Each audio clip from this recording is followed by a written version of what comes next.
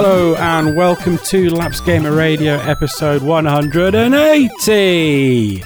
I'm your host Mark Hamer, and joining me for the first time in what feels like forever is Adam Ducker. How are you, Adam? I'm good. How are you? It's like, I think the last podcast I was on was Game of the Year. So like 5 months ago. You must have been on one since then, right? I think I have. I think I'm due to be, and I've not been on one. We're nearly halfway through the year. I know. Like, it's June in 10 days at the time of recording. This is true.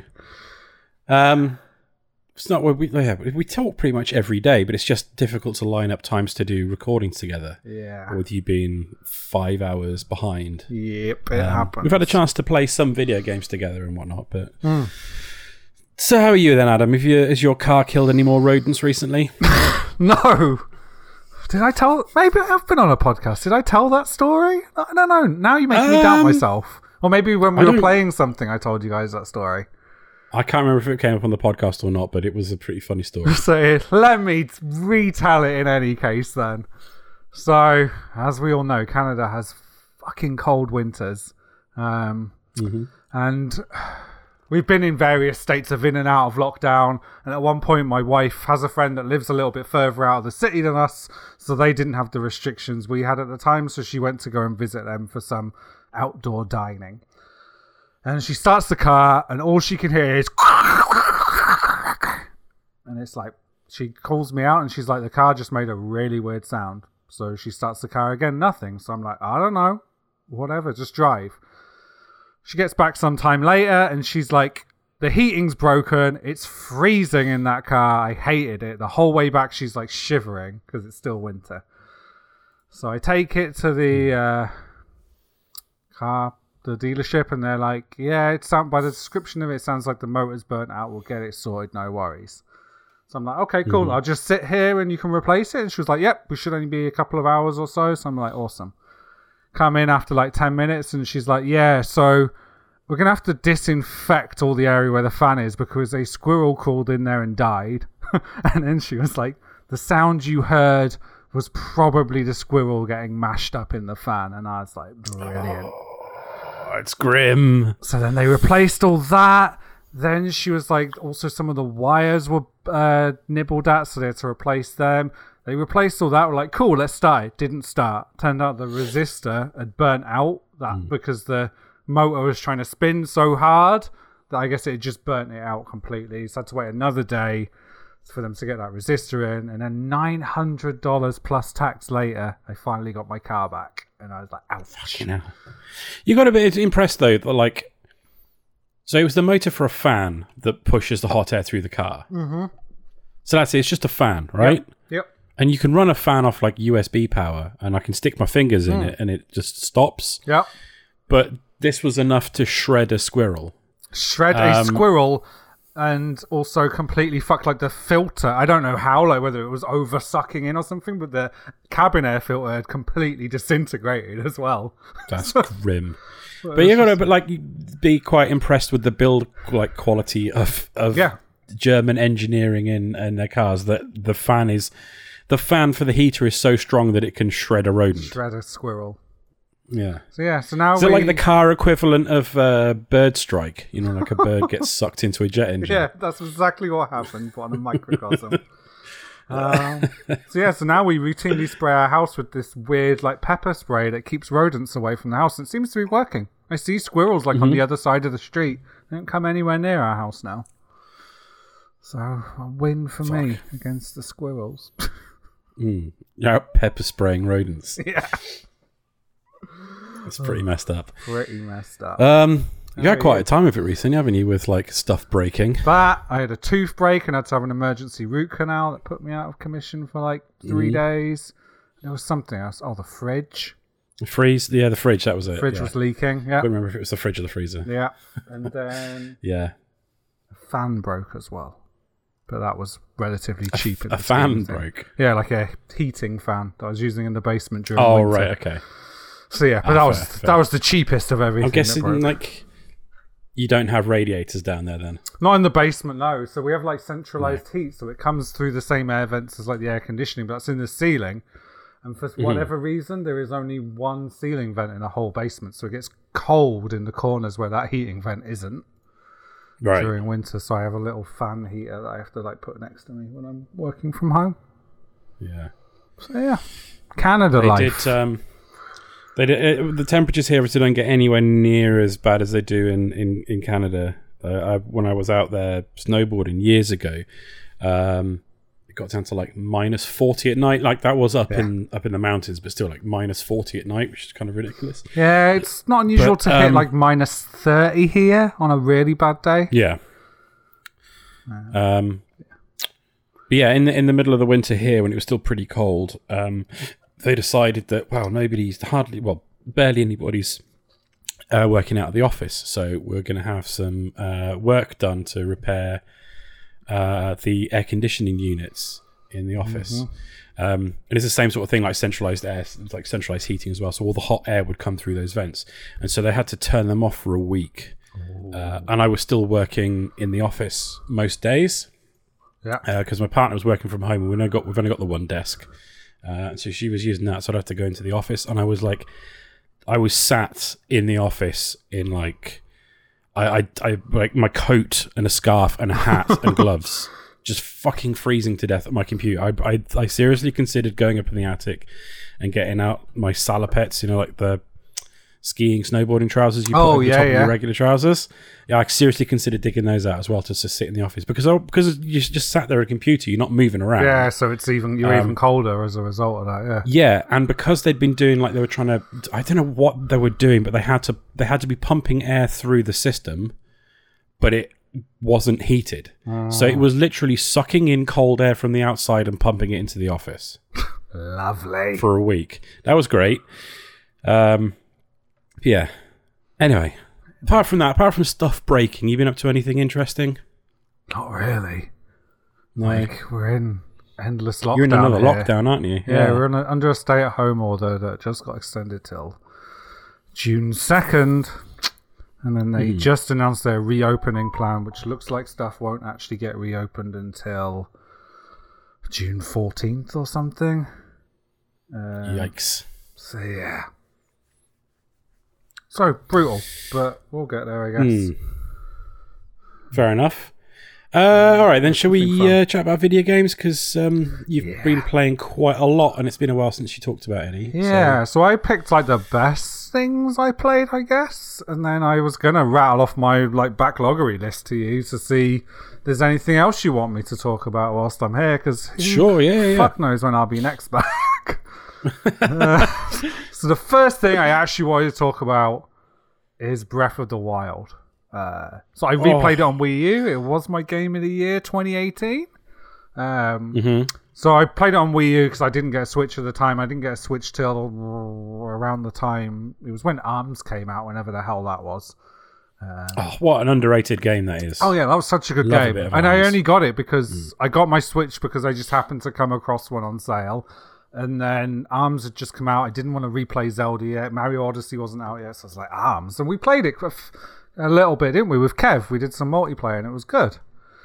Yeah. It's a good game. So anyway, Breath of the Wild. I decided I was going to replay it. It felt like a good game. Another of these to just calm the hell down. Yes, we're in lockdown. Hunker down and play. And I bought the DLC. And my God. Okay. So the there's two DLCs, the Master Trials and the Champions Ballad. The Master Trials has a whole bunch of like cool armor you can get based on old Zelda history. So like there's all sorts of armors, like there's a Phantom Ganon armor set, for example. There's a Majora's Mask. There's a Tinkle bloody suit you can have. All that stuff. Oh yeah, man. So Love it. That stuff's cool. There's also almost like a expanded version of Event-Tide Island where you have to rattle through like 60 odd levels without dying. Yeah, the Trials of the Sword. Trials of the Sword. So that's cool. It's not 60 levels in one go. There's like it breaks it up a little bit. Yeah. So I haven't particularly got finished on that yet. That's like probably the one last thing I need to do before I go fight Ganon.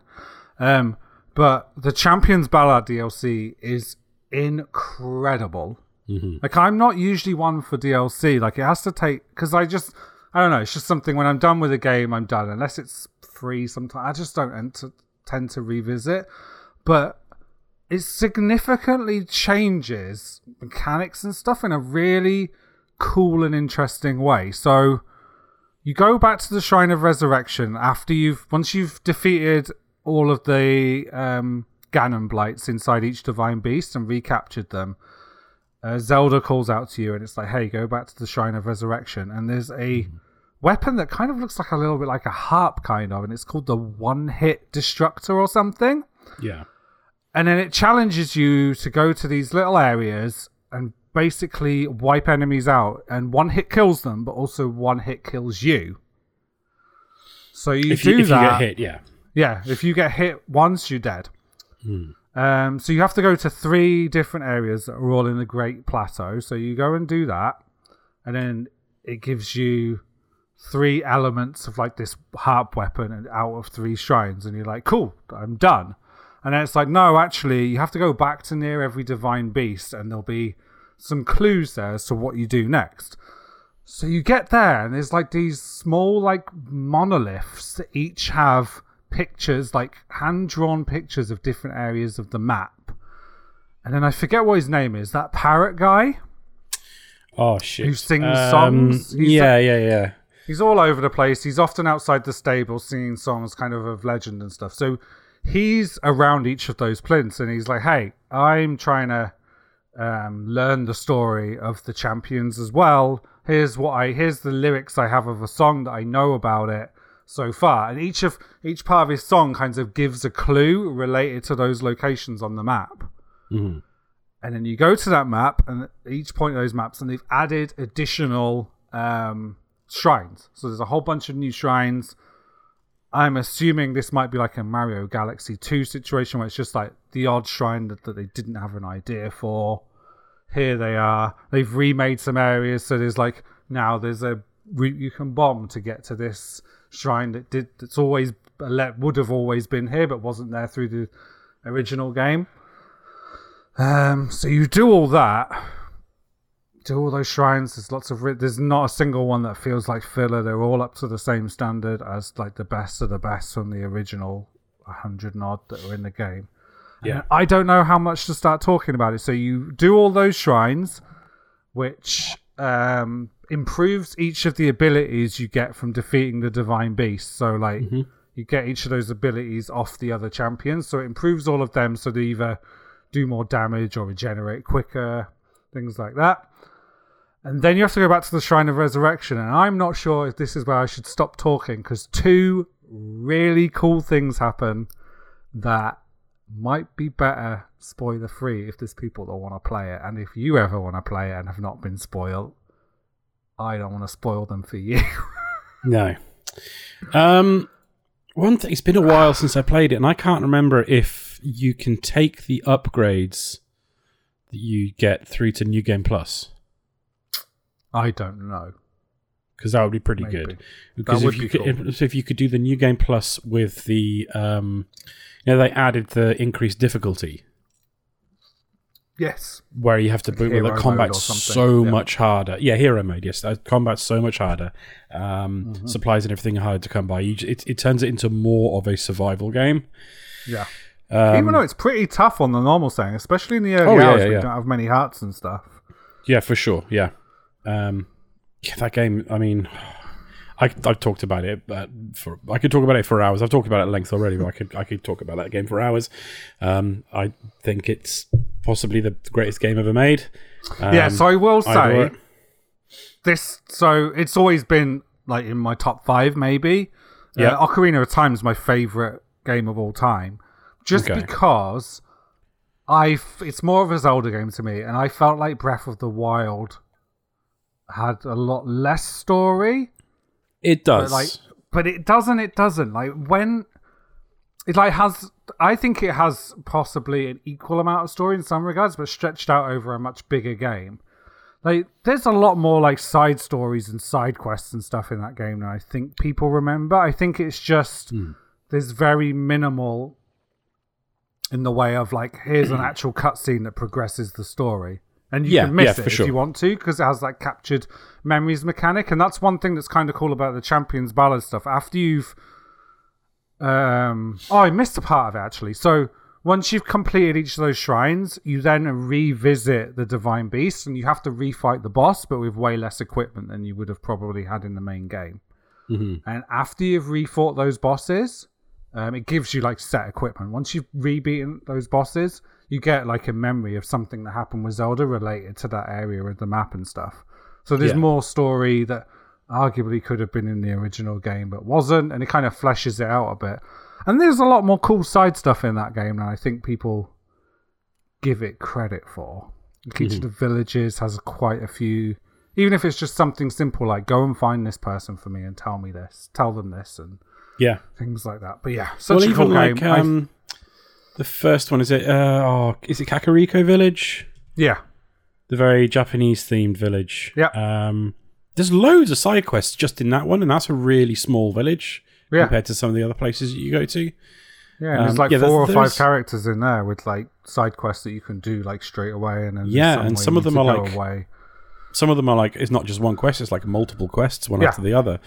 There is a lot more story than you in there. I think it's because like there's really nothing that's front loaded at all, and it's because I think it's people have just got so used to jump into the game. There's a big cutscene. The game tells you where to go. You go along for a little bit, and then there'll be another big cutscene, just like big, huge exposition dumps. And there aren't huge exposition dumps. There's like little. The story's sort of sprinkled along the way. And you'll get like, it's weird. It's almost like Memento in a way. Kind of. Piecing together bits of the memories. Piece bits together the memories. Like they're not necessarily in an order you would naturally come across them as you explore in the map. Like if you were to do the Divine Beast in like a rough order, how it presents it to you, you don't come across those memories altogether. Like one of the most important ones is hidden like inside Hyrule Castle, which is your ultimate goal with Ganon, and you might not come across that until right near the end of the game unless you decide to sneak in there early on. But yeah, really cool game. And yeah, there's other cool bits apart from those captured memories. Like you get random characters mentioning things they know about the past and stuff, and about your history as the champion and all that stuff. And it's just such a cool game. It's definitely, like, I loved it the first time, and I think I love it even more after this time. It's the first Zelda that I can think of that's completely non-linear. Like in other Zeldas, you'll get bits where like you can choose which path you go down, but like in Breath of the Wild, you can literally, once you're off the plateau, you can go straight to the castle and take on Ganon, and done.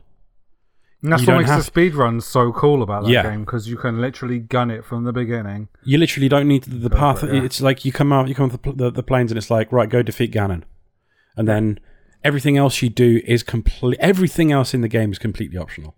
Everything, story included. Cool.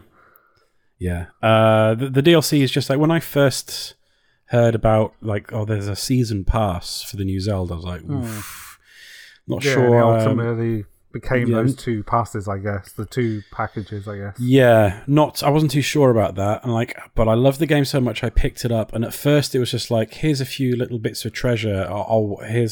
Great, I found a red Nintendo Switch T-shirt that Link can wear, which is kind of hey, that's cute, but I'm never going to wear it. And then it just kept on adding more and more bits and pieces. Have you used the I don't know what they call it, the Master Cycle or whatever it is, the motorbike? No, that's what you get for finishing everything. Yeah, okay, right. It's cool amazing thing I don't want to spoil. Well, everybody knows about that game, that thing in there now. I mean, like, it was all over the marketing, right? Everyone knows it. I guess the thing you do to get the bike, people might not know about. I could say it if we want people to skip ahead. Okay, sure, yeah. Skip ahead to this time code. 22 minutes and 33 seconds. Okay, so you go to the Shrine of Resurrection. It tells you to put your Sheikah Slate back in the console where you first got it. And then the Shrine of Resurrection starts moving down into the ground. Like you're in a big elevator, and there's another Divine Beast underground. Mm-hmm. You complete that was huge. Yeah, that's insane. When you realise what's happening, you're going down this elevator and you're like, oh, so I'm just going down here to get something cool. Yep.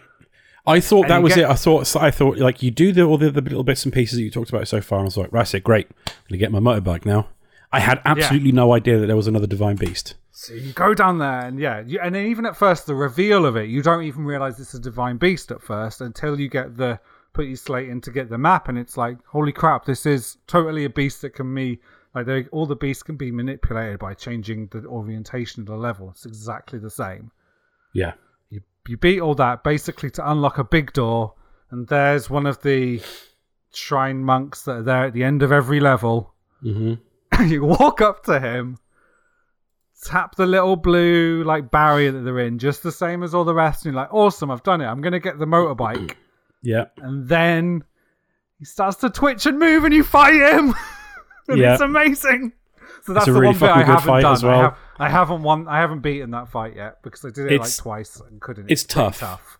It is pretty tough, yeah. But it's just like, yeah, man. Like they really, really threw in some massive surprises towards the end of that. They could have just copped out. It could have been like, you just do the simple puzzle stuff. Here you go. Here's your cool bike. But no, a whole new Divine Beast and then a crazy new boss fight at the end of it is, yeah. And the way that happens with the monk, like everything looks normal, and then the camera just lingers a little bit and his arm starts to twitch and he's like, holy crap. And I was like, I'm going to have to fight him. And then you do. And it's just like so damn cool. It is, yeah. Like, I can't put it in my game of the year this year because I already put it in there in 2018. But if I could, I would. If I could, I'd put it in every year. Yeah, exactly. So I play it. I don't play it all the way through, but I play a good chunk of Breath of the Wild every year. So that is one of those games that I just keep going back to. Some people like to go back to Skyrim over and over again. For me, it's Breath of the Wild. That's like me with Ocarina of Time. I'll play through it every 1 or 2 years for sure. And same with the old Link's Awakening, I will as well. Yeah. So yeah, it's super cool. So that's me waxing lyrical about Breath of the Wild. Over. The next game I was going to talk about is Tell Me Why, which was released last August. It came out, I think. Nick streamed some of this a while back. Yeah. And I guess my reason I picked, because I said I have such a big list of games I've beaten since I was last on, but this is Don't Nod did all the Life is Strange games are really good. This feels like a really they've reached like a certain almost like maturity in their storytelling. Mm-hmm.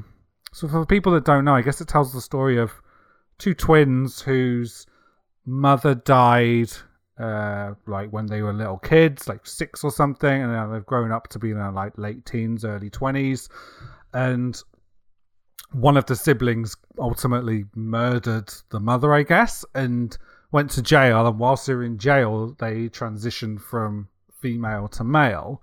Yeah. And it's just extreme, like, obviously, like, well, not obviously, maybe to people listening, but that's not a transition I've been through, and it seems that they handle that extremely delicately and in ways you would expect. Like, they live in a small, like, backwater town, and there are people they come across that this character has not seen for, like, he's called Tyler, hasn't seen for like however long the term was in jail. Ended up going, it's like I guess went to a center ultimately, like some sort of I forget what it's called, but yeah, like an open jail system kind of thing where it's almost like a dorms and stuff. And so there's characters that kind of don't know how to talk to Tyler, don't know how to deal with any of this stuff. They handle even Allison, the twin sister, like at first she's kind of awkward and doesn't quite get it, and it's just really well executed. And then they have, because it's vaguely related to Life is Strange, like there's a supernatural element, they have a sort of certain connection that's really cool. Really well done. And I just think for them to have got to a point, like even Life is Strange dealt with complex situations, like there was suicide and stuff in Life is Strange. In Life is Strange 2 there was like immigration because the children were from South America, and had a somewhat slightly, and there was an abusive dad in there as well, of one of the characters they met. So they've always dealt with situations delicately. Like Don't seem to have had that since the beginning of these games, but to be able to tackle a game like this, there still being other gameplay impetus besides that, tackling that issue as delicately as it did, is super cool. And then I just think the other thing they've really mastered is these games have obviously become popular since we had like Walking Dead, right, and all the Telltale games that came out of that. And I think Don't Nod have completely eclipsed Walking Dead in being able to mask. They did. I think like they completely, in terms of like just the pure gameplay and the way the game flows and the way you interact with it, and the actual, even down to like the kind of staying with one foot in the old point and click adventure style things that Telltale completely abandoned. Yeah, kind of walked away from. Yeah, I think Don't Nod got that right from the off. Like the first Life is Strange is just feels so much more polished and so much more involving than any Telltale game. Yeah, and I guess it feels more polished, the storytelling's better, the interactions, and I think ultimately the thing that it benefits from most in terms of that is then being able to hide the mechanics behind what's happening, because ultimately these games you always end up at a version or similar versions of the same ending, right? There are different endings, but they're all kind of similar.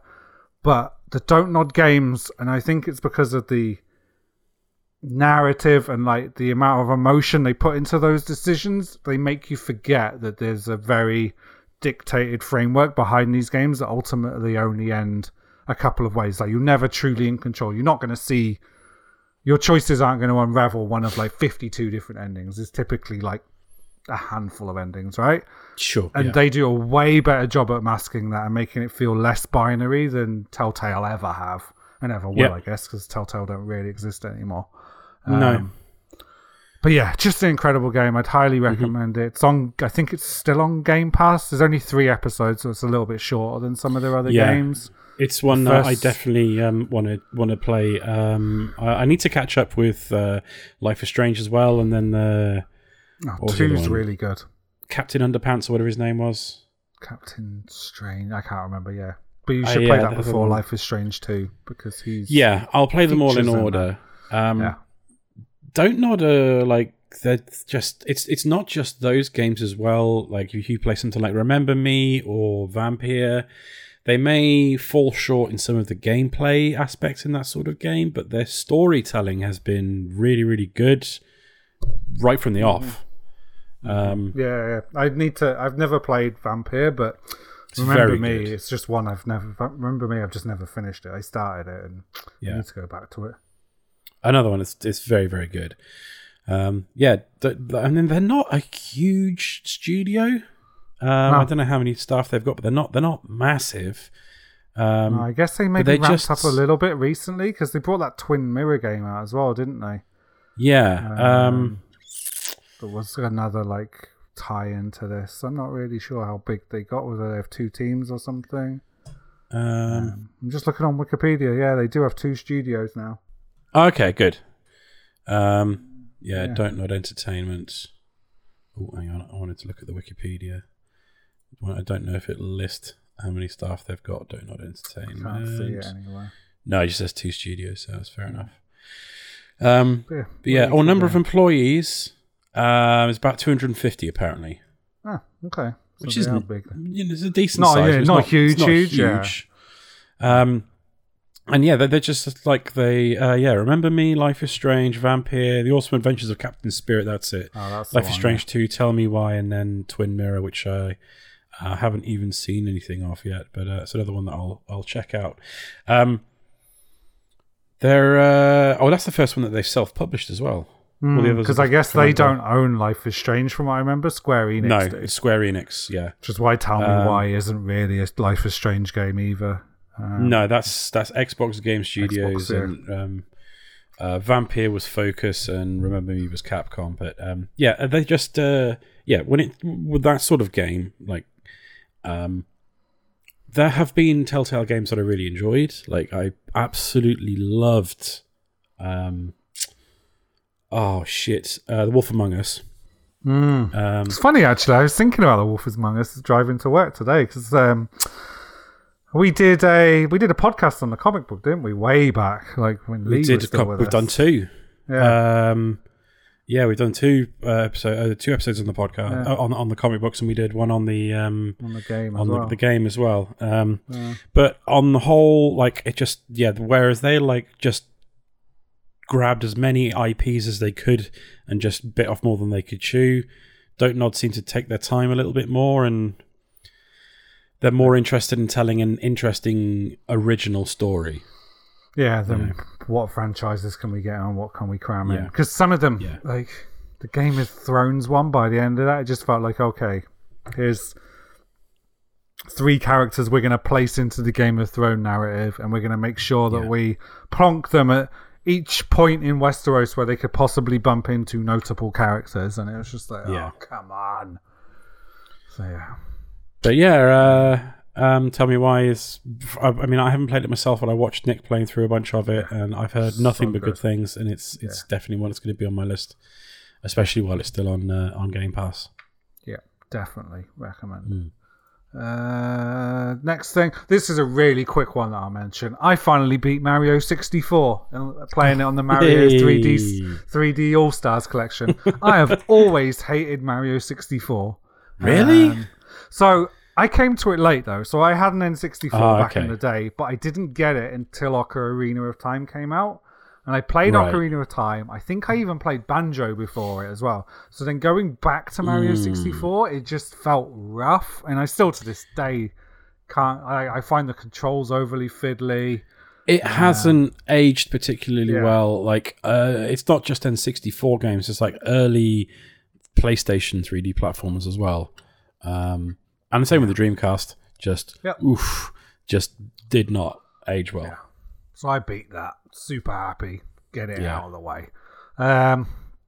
Played Mafia and beat that, and watched some of that on people watched some of that on the stream. Hell yeah. I mean, after really watching you, I went out and bought it.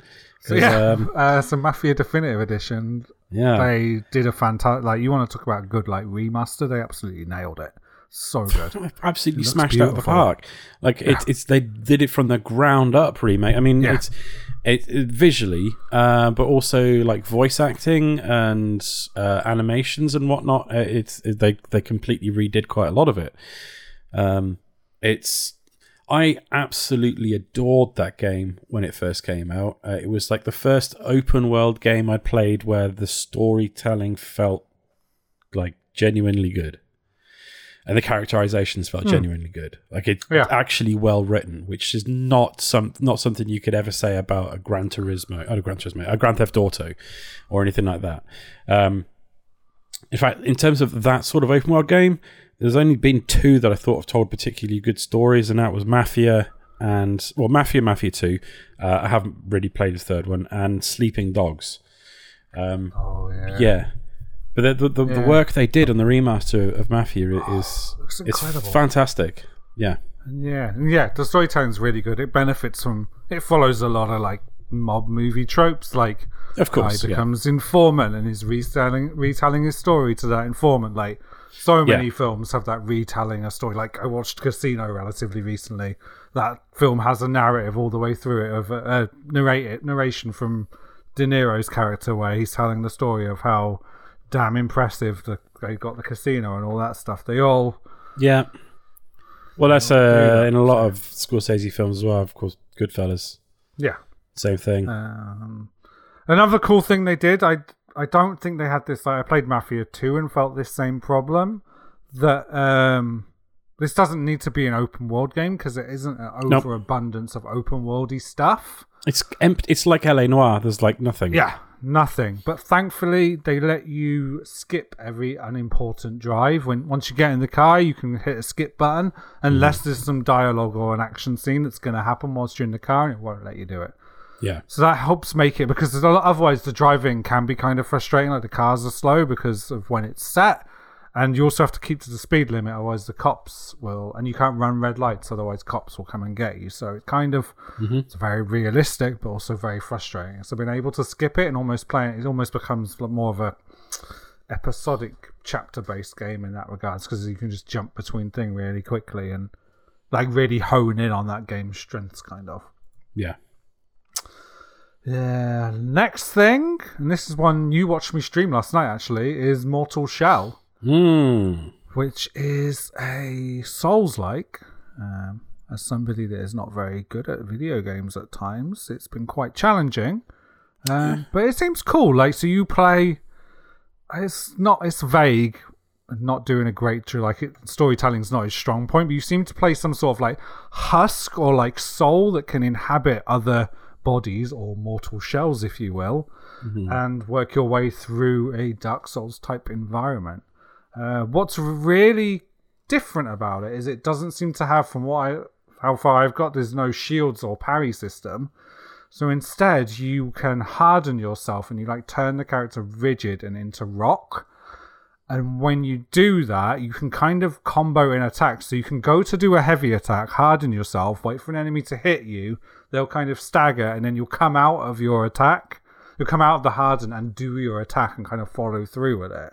Yeah. So it's definitely different. I was finding it really tough going, but I did clear one area, beat one like what seemed like a mini boss, and you can find different shells as you go through the game. So I was able to find the second shell, which seems to be a character with less health, more stamina, a cool like smoke dodge move, and a bigger sword. So it's going to be interesting to see where it goes. I don't know what the upgrade path is. I don't know. It appears there's 4 different shells that you can inhabit, so 4 different classes, I guess. So yeah, cool game. I'm going to stream more. That mechanic is kind of interesting. I've played a little bit of Lords of the Fallen, and a little bit of The Surge, which were 2 like Souls-like games. The Surge was a little bit more like Bloodborne, I guess, and then Jedi Fallen Order, which is a little bit more like Sekiro. But in like the Souls games, there's like a big, like you either like hold your shield up and just tank damage that way, or you dodge to avoid it, or you can try and get down the parrying system, which is incredibly difficult. But that whole like hardening yourself just before an enemy's attack comes in, it reminds me a little bit of like some of the counter moves you can do with certain weapons in Monster Hunter, where you like, let's say like if you're using the lance or something like that, there's a move where you can like position, like you prime yourself with your shield up, and it'll hold it there for a few seconds, and if you get hit during that few seconds, then you do like you tank the damage and do a massive counter attack. And that whole mechanic feels a bit like that, where it's like you're basically where you harden yourself just before an enemy's attack comes in, and then their attack like doesn't do any damage to you, and you can immediately counter attack. Okay.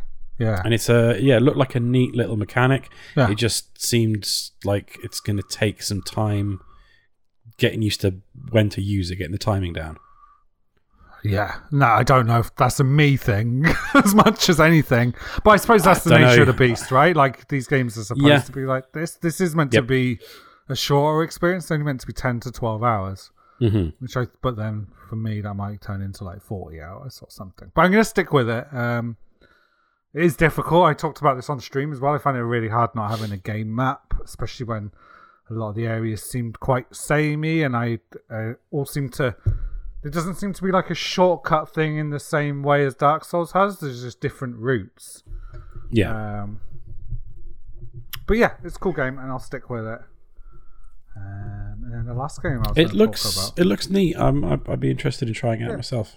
I'll play some more and we can see, because at the moment I've only been in like one area, really, like a forest area. It'll be interesting to see how it mixes things up, because that's one thing Dark Souls is really good at, right?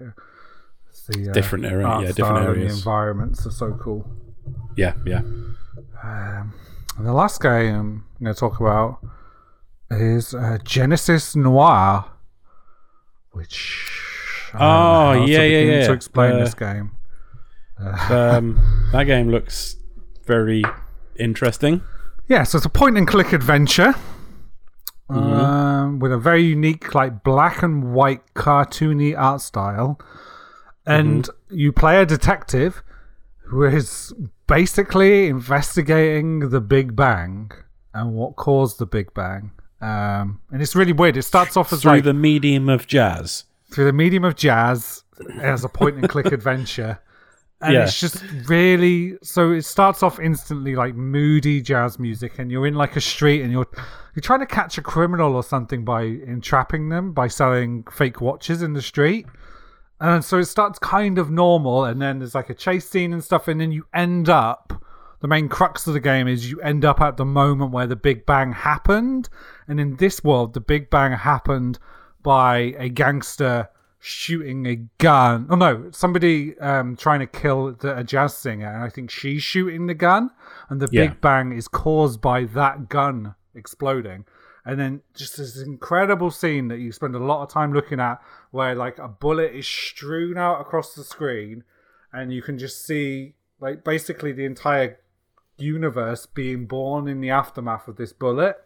And you kind of have to explore it's really weird to explain. You explore the areas, you like zoom in and look at the area where this galaxy is expanding out, and you look at different star constellations, and then kind of every so often you click on the stars, and some will just have little bits of dialogue, and then others will have levels where you go in and dip and do stuff. So it might be go into this area and collect these seeds and go and plant all these trees to aid the growth of the universe.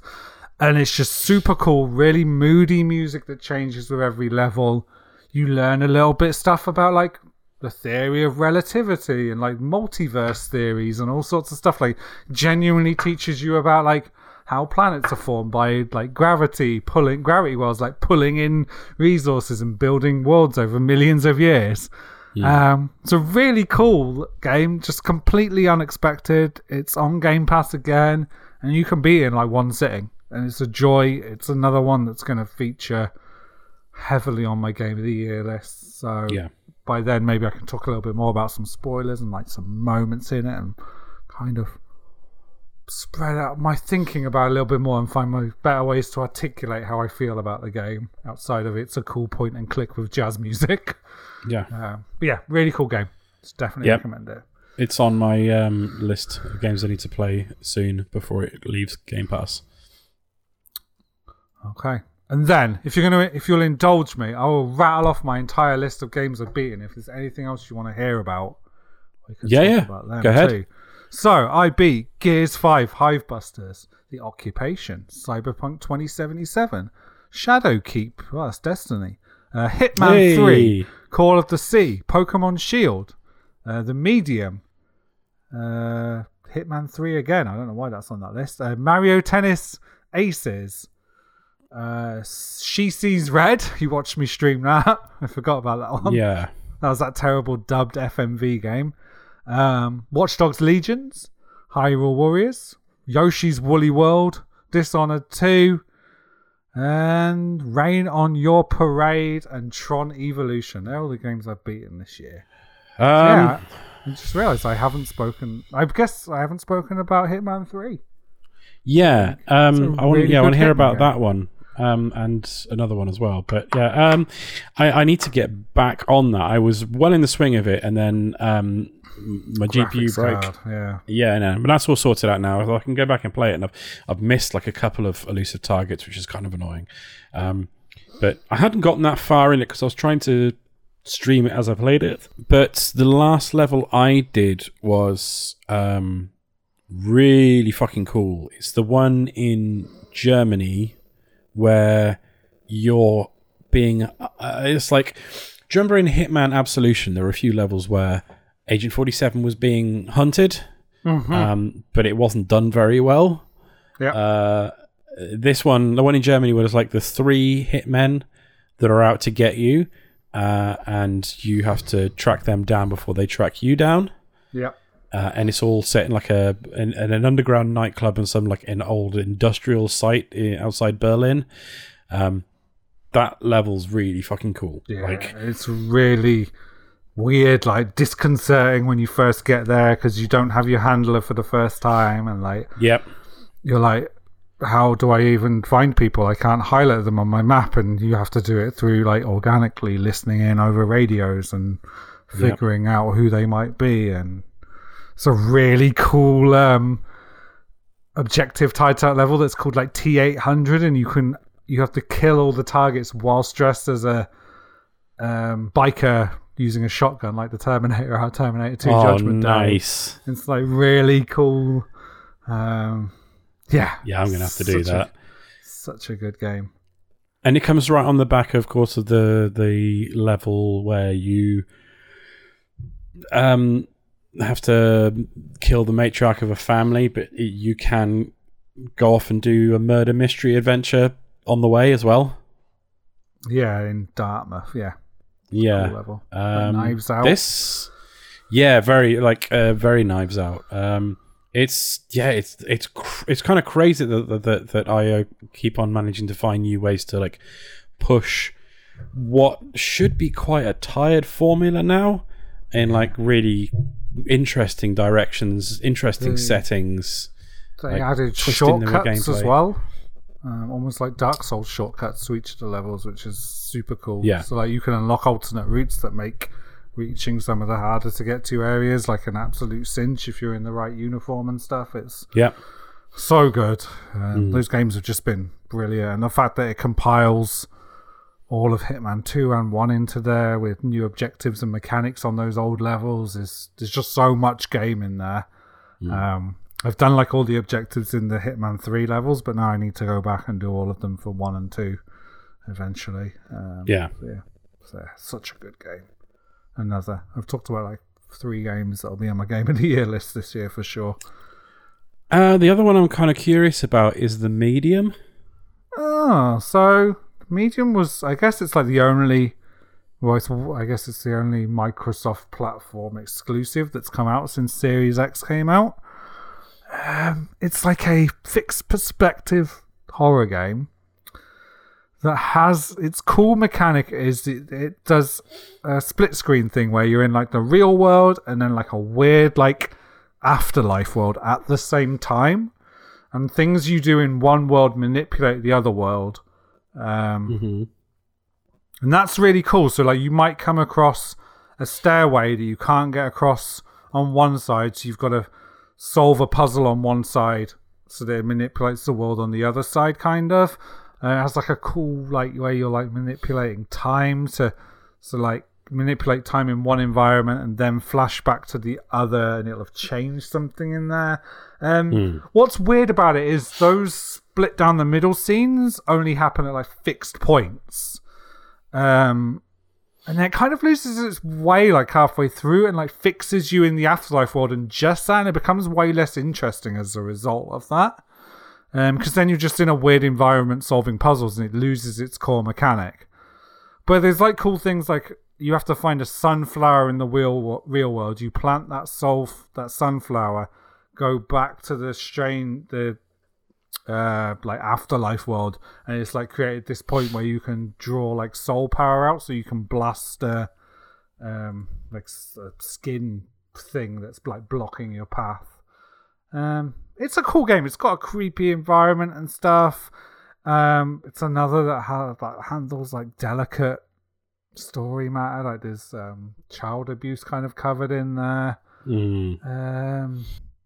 But yeah, it's not incredible. But it's another that's on Game Pass. So why wouldn't you try it if you have Game Pass? It's like it's quite short as well. Yeah, like I beat it. I had 2 days off work somewhere and I beat it in like one afternoon, and the next morning finished it up. The studio's got pedigree as well. They made I've never played it, but Layers of Fear is supposed to be Blooper Team, yeah. So yeah, that's another thing. They did Observer. I love Layers of Fear, and Observer's really good as well. Like it was, Rutger Hauer's last performance ever.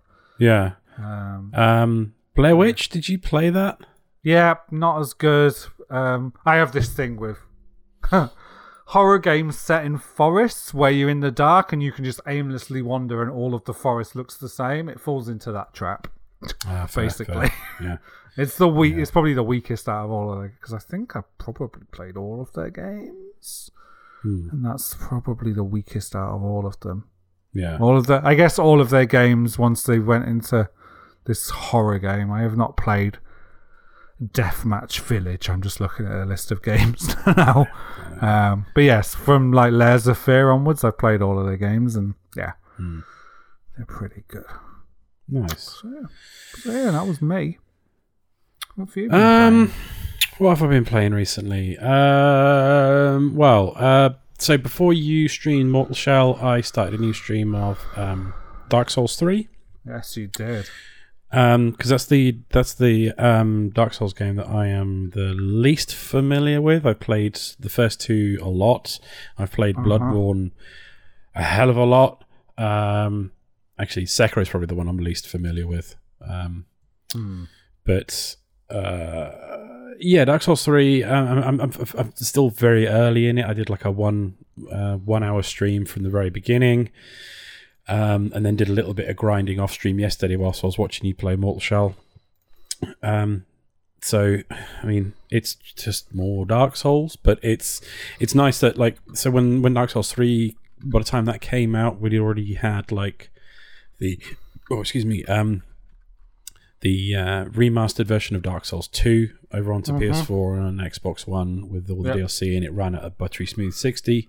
And then shortly afterwards, we got Dark Souls Remastered, which again runs at a buttery smooth 60, and like Dark Souls 3, like although much more visually impressive, like would run at 30 if you were lucky, even on a PS4 Pro.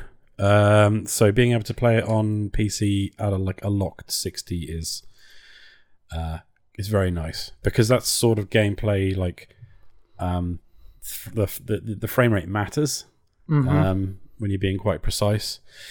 But yeah, it's more Dark Souls. I'm looking forward to playing more of that, because it's the one that I'm the least familiar with, so I'll get lost a lot and I'll forget where the good items are and where the horrible enemies are and where the bad places to go are, so it'll be quite fun to explore that all on stream. There's a new Destiny season, Season of the Splicer. Is that what you were streaming with Nick?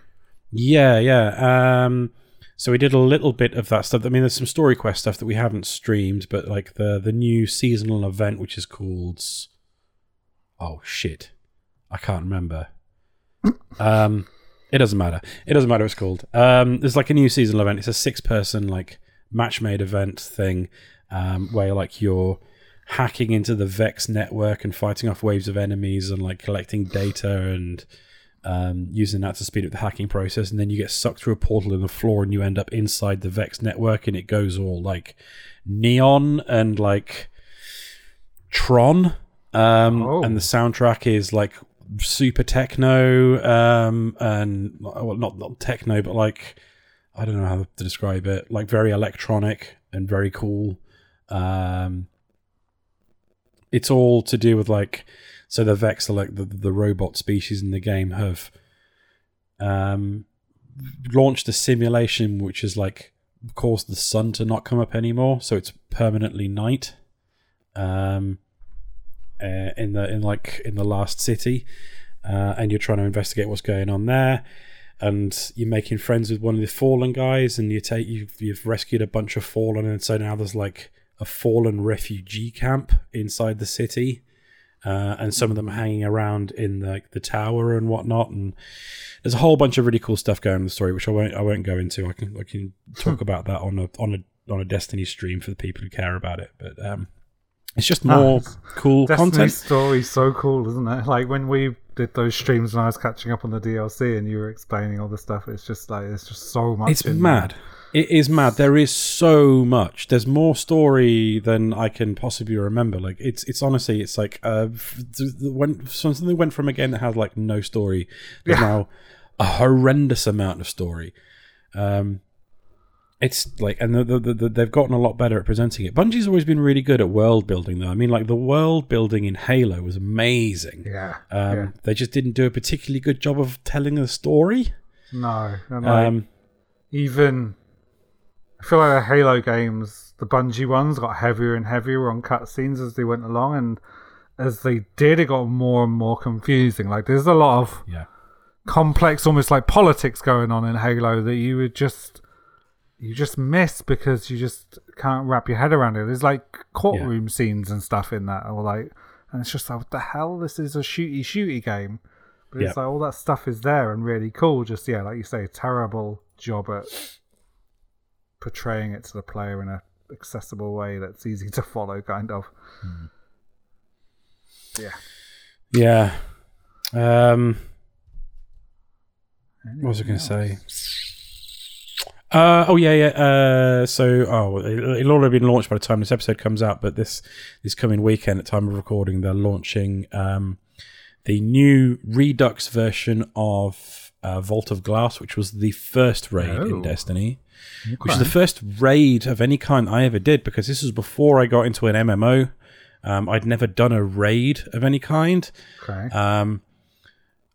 I've heard on good authority from people who've gone back and played Vault of Glass fairly recently that it doesn't hold up after having played later ones, but it was like Bungie's first attempt, and I'm super nostalgic for it, and I'm really interested to see what they've done to change it up, bring it up to speed, make it different, make it a little bit harder than it probably was. So I'm looking forward to that. I've got a team that we are trying and run through within the first 24 hours, which will be interesting. Does this stuff usually have server issues? No. But the first 24 hours, they have a thing called contest mode, which is if you go in, doesn't matter how high your level is, you will be hard capped to 20 light levels below the enemies in the raid. Okay. So it'll be harder than normal. And then it's like the race to see which team can get through it first. It's going to be a bit weird this time, because this is the first time that there's going to be like a world's first race on a raid that people have already done. Unless they have completely changed the mechanics. Yeah. So people are going to be... This is going to be none of that zeitgeist of trying to figure out puzzles unless they've changed them. Yeah. Unless they've changed them. But like first time through, the first time Vault of Glass, like it took the fastest team something like 10 hours to beat it. Right. So I don't know what it's going to be like this time, but I'm really looking forward to going back in and seeing what they've done with it. Yeah. Monster Hunter Rise, still been playing lots of that. They did a big content drop right at the end of May. There is another, at the end of April, there's another big content drop coming at the end of this month. There's a live stream that is going up on, what day is it, 26th? Wednesday. On Wednesday, they're going to do a new live stream, being like, here's all the new monsters that are coming out, and then it's usually like a day or two after that when there's a new update, or maybe straight afterwards where there'll be some more stuff added onto the ending story of that game and some more monsters added. Like the speed at which they're churning out updates for that game already is kind of nuts. Yeah, I think once I'm done with Breath of the Wild and a couple of other games, I'm like halfway through, I might pick it up. It's good, man. It's real good, and it's the first one I've played in a long time, which feels really like. Well, actually, no, more than any other Monster Hunter game, actually, just pick up and play. It's really easy to just jump in. Like once you've built up some equipment and you've got different loadouts and you've got those saved, so you can just like go in, pick a loadout, pick a monster to hunt, jump in, hunt that monster in 10 minutes, jump off. Like you can play that game in 15-minute chunks if you want, which is crazy for a Monster Hunter game. It's you can sit and sesh it all day, or you can just pick up and play like one or two hunts, get them done real quick. Yeah, I feel like you've actually accomplished something. Last podcast, you were talking about how accessible the mission structure is. Yeah, and you can just like how quickly you can get through, and some not just that the missions are quick, but also like how they've sped up a lot of the like tracking stuff to make that easier. And that's all gone. The monsters you can just see where the monster is on the map at all times. Yeah, none of that tracking stuff. It's all gone. It's just really simplified in every way.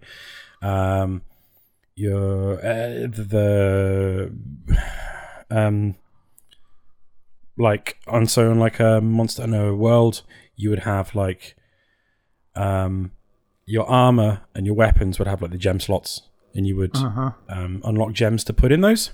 Yep. But those were randomly rolled, completely random. In Rise, they're crafted. So you can just say, right, I want this specific gem. These are the monster parts I need. Go out and kill that monster, get those parts, come back, craft that gem. So it's a hell of a lot easier to make specific builds that you want really easily. I feel like items, like, they require less monster parts than they usually did. There's a few times where it's been a bit of like, RNG has stopped me for a while, but it's never been that bad.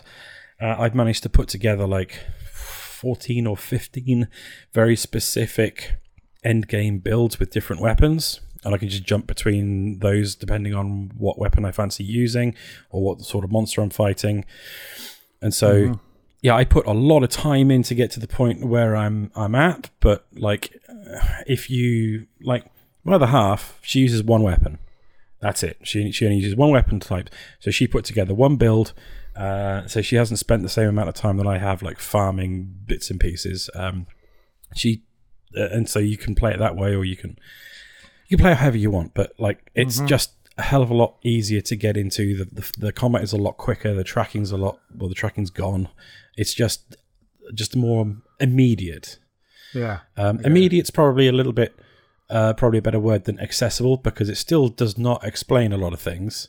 But it's just quicker than World was. Cool. Yeah, I love it. Sounds good. What else have we been playing? Do you know what? I've been playing quite a lot of World of Warships. Really? Okay. Yeah, you know, not expecting that. Well, I dabbled a little bit a while ago on Xbox with World of Tanks, just to see what it was like, because it's like one of those like big, huge gaming behemoths in the free-to-play like area. My other half used to play it quite a lot with some of her friends, and I gave it a try, and it's like, yeah, this is kind of cool, but tank combat's not something I really care about. It's not something I've been really particularly interested in. But then, like, there's like, oh, this World of Warships, and it's like probably the closest thing I'm ever going to get to that Ubisoft Skull and Bones game that's never going to come out. Oh, God, yeah, because that's been pushed back until next year now, right? Again, yeah, when it was supposed to come out, like 2016 or something stupid like that. Insane like that, yeah. So World of Warships is just, free-to-play, like, your warship team combat game where you pick, like, all the ships are, like, from around First World War and then up into the Second World War period. There's nothing later than, like, 1940. Everything's pre-1950s. And you get, like, a few ships to start with, and you can, like, grind experience and money to be able to like upgrade to different ship classes and upgrade to higher versions of those ship classes. They added in like aircraft carriers a while ago. They've been beta testing a submarine mode as well, where it's like submarine combat, which I'm really interested in trying out when it finally comes out. Wow, that seems like a huge thing to like. It's one thing being above the water, but then going below, that's like adding a whole different set of complexity to those mechanics. Well, I think world. I don't know whether they'll ever put that stuff in with the boat combat. Whether I think how they did it was like separated out. It's a completely different mode, and it was just subs v subs sort of thing. But I'm really interested to try that out at some point when it finally comes. But it's just a really cool little free-to-play game. It's full of like a million different currencies, and they're always pushing like, hey, here's some crazy cool ship that you can buy, and the ships are, if you pay real money, really expensive, like 30 quid for one ship, which is kind of ridiculous. But I have not spent a penny on that game, and I do not plan on spending any money on it at all. It's just something like do you know what? It's a really, really good game to stick on when you're stuck in a Microsoft Teams meeting and you don't have anything to say for the next hour. Just load that up and play it in the background, because it's like everything happens quite slowly. The ship speeding up and slowing down and turning is very slow. And you're like sort of looking in through a telescope or a pair of binoculars at a ship that's miles away and trying to dial in how far to lead and how high to aim to be able to hit them from that distance. And it's kind of relaxing to play in a weird way that, like, what I played of World of Tanks was not the case at all. But yeah, I don't know, it scratches a particular itch for me, and it's free, so fuck it, give that a try. Yeah, why the hell not? Yeah. And unlike World of Tanks, you don't have to download the weird wargaming app. You can just download it through Steam, so fucking great. Even better. I'm trying to think what else I've been playing. I've had a little dabble of a few little bits and pieces through Steam. Do you know, actually, let me just load up my Steam and I can see what I think if there's anything else. Oh, Astral Chain, if you talked about that. Yeah, I remember you were tweeting. Oh, yeah, good point. Thank you for reminding me. I played some Astral Chain, which was the last new game from Platinum. Or was it? Did it come out before Nier Automata or after? I don't know. After, I think. Well, I guess Nier Automata wasn't a Platinum game either. It was like Platinum helped Yoko Taro and his studio make it, and they helped with the combat and stuff. But it's just, the last actual Platinum game. It's another hack and slashy combat-y game, but like with a sort of demon animal pet that you're chained to at all times. Also, you're a cop in the future, and you spend quite a lot of time investigating murders and whatnot, and there's the story's kind of nuts. Like, I'm not even going to begin on trying to go into where the story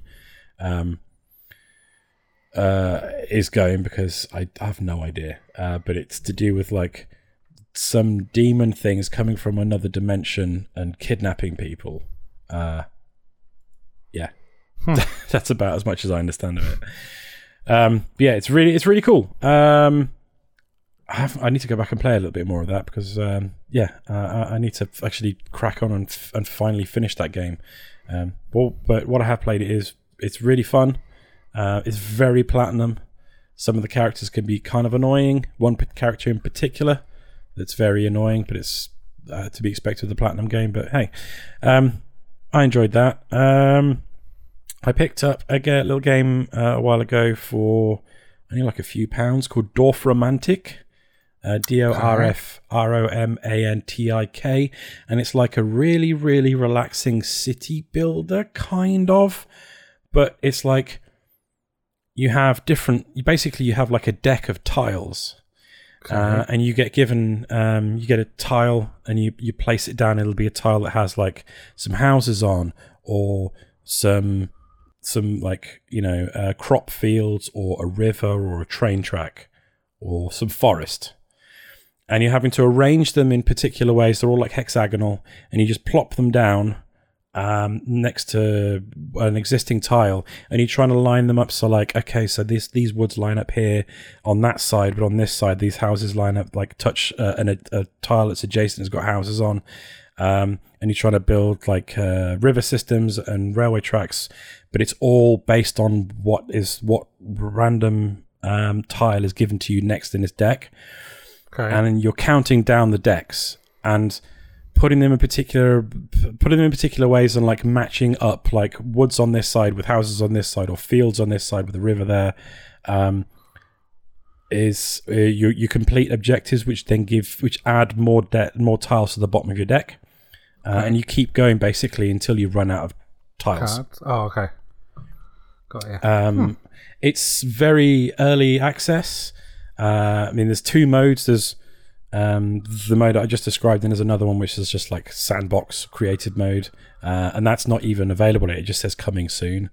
But it's just super relaxing. I'll send you a link. I'm just looking at the Steam listing. This reminds me.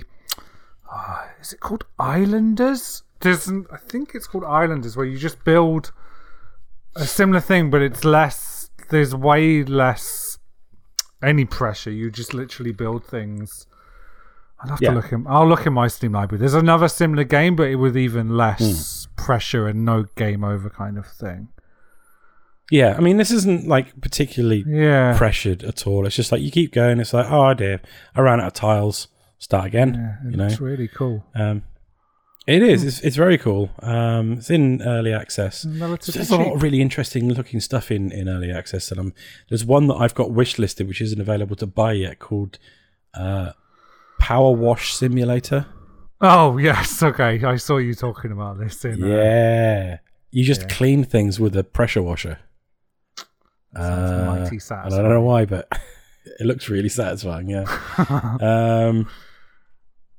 I think that's about it, to be honest. I don't know if I talked last time about a game I've been playing called Production Line, but it's like along similar sort of lines as like Timer Chef, which I've talked about before, but you're building like a car production factory, and that's very cool. It's a little obtuse. It's made by, I think, like one person or at most like a very small handful of people, and there's not really a particularly good tutorial, and so I don't understand quite a lot of how quite a lot of that game works. Oh yeah, the other one, I guess the last one was like I played a little bit of Apex Legends the other week when the Destiny expansion launched. Chazzy? And no, I haven't played anything. I don't. Okay. He was playing on his own, yeah. So the other week when the new Destiny season launched and the servers shit the bed, right when I was going to stream it, I decided, fuck it, I'll just stream some Apex Legends instead. And it was my first time playing that on a computer with a keyboard and mouse, and I wasn't completely useless. I managed to get some kills. Okay. Didn't get that far through it. Like there's no way I was going to get a win. I needed a little bit more practice, but. Yeah, it's good. It's just a shame that despite the fact that it's cross-play, it's not cross-buy. So all of the characters and everything that I unlocked on PS4, I cannot carry through to the PC version, which sucks. But you know, it's a good game. It's not my favorite battle royale. That's probably still Tetris 99, but it's out of the first-person shooter ones, it's my favorite. Yeah, I would go with that, yeah. Are you going to get Pac-Man 99 when it comes out? It's already out. Is it out already? Switch, Shit. I need to get you actually just reminded me. I played some of that as well. Is it free? It's decent. It's free if you have Switch Online, yeah. I do. Yeah, it's good. It's just very manic. And it's not as immediately obvious what, you know, how you can target people and stuff in Tetris 99. That stuff's not as immediately obvious because you essentially have, I guess, like power-ups. So you can affect your speed, or I forget what the other ones are, like power and stuff. So it's complicated and it doesn't make immediately and you can affect the size of your train because that's how you sell junk to other people, is by creating a massive train of ghosts and then eating them all, and it sends that to other players. I'm yet to be a champion on it. I think my best finish is like 3rd. Right. But yeah, it's really good. Well, I've never even cracked the top 10. Of Tetris 99. Tetris 99, so yeah, and that's the thing. I'm okay at Tetris, but I have a skill ceiling that I hit, and I think that will prevent me from ever getting a battle royale or whatever and winning Tetris 99. But I feel like in Pac-Man 99, I'm decent enough at Pac-Man to be able to win that. So yeah, I've actually been playing a bit of that in between goes of Breath of the Wild. So yeah. So you reminded me of that one. But yeah, worth a try for sure. And it's free, so what happened? And you can buy you've got a ton of extra skins, so you can make it look like Dig Dug and stuff and all other games. Nice. And then there is some DLC modes, like you can buy just regular Pac-Man for it if you want, and what have you. So yeah, but yeah, well worth getting. I'll get that downloaded after we finish recording then, because I thought that was like one that was coming out, but I didn't realise that it actually had come out. It already came to Switch, yeah. Yeah, good. Okay. Yeah, that's about it that I've been playing that I can remember. I'm sure there's been other things, but I can't remember. Nice to be honest. Yeah. Well, I'm gonna go fix a Joy-Con then, if that's all we're going to talk about. Is yours on the... One of my on Fritz? right stick has got Joy-Con drift, so when I've been playing Breath of the Wild in handheld mode, the camera will randomly just start moving. Have you sprayed some contact cleaner in there? Yeah, I tried that. I tried air and everything, and nothing seems to... So I bought a stick kit for like $16.99. Yeah, try That's that not bad. and see if it works. It's cheap enough, right? And if that one works, I might even do the other one as well. Because I had I had some Joy-Con drift in my left Joy-Con, but also I had stick drift on the left stick on my Pro Controller as well. But a bit of contact cleaner fixed both of those, so I was quite lucky. Did you know that both the PS5 and Xbox Series X controllers both use the same analog stick stuff gubbins as the Joy-Cons do? Really? So we may find ourselves getting drift on them as well eventually, which would be. I thought I'm pretty sure they used the same sticks between the PS4 and the Xbox One as well, because I took apart a DualShock 4 and put Xbox One sticks in it, and they just slid on. Oh wow! Okay. Yeah.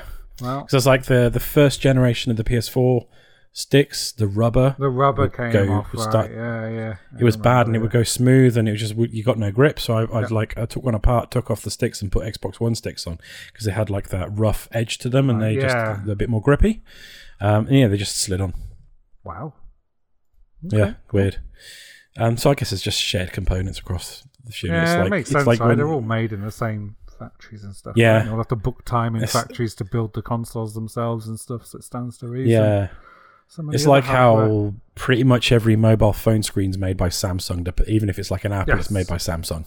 And how for like the longest time, I think it was TV screens, a lot of them were made by Sharp, even though their TV still sucked if you bought a Sharp TV.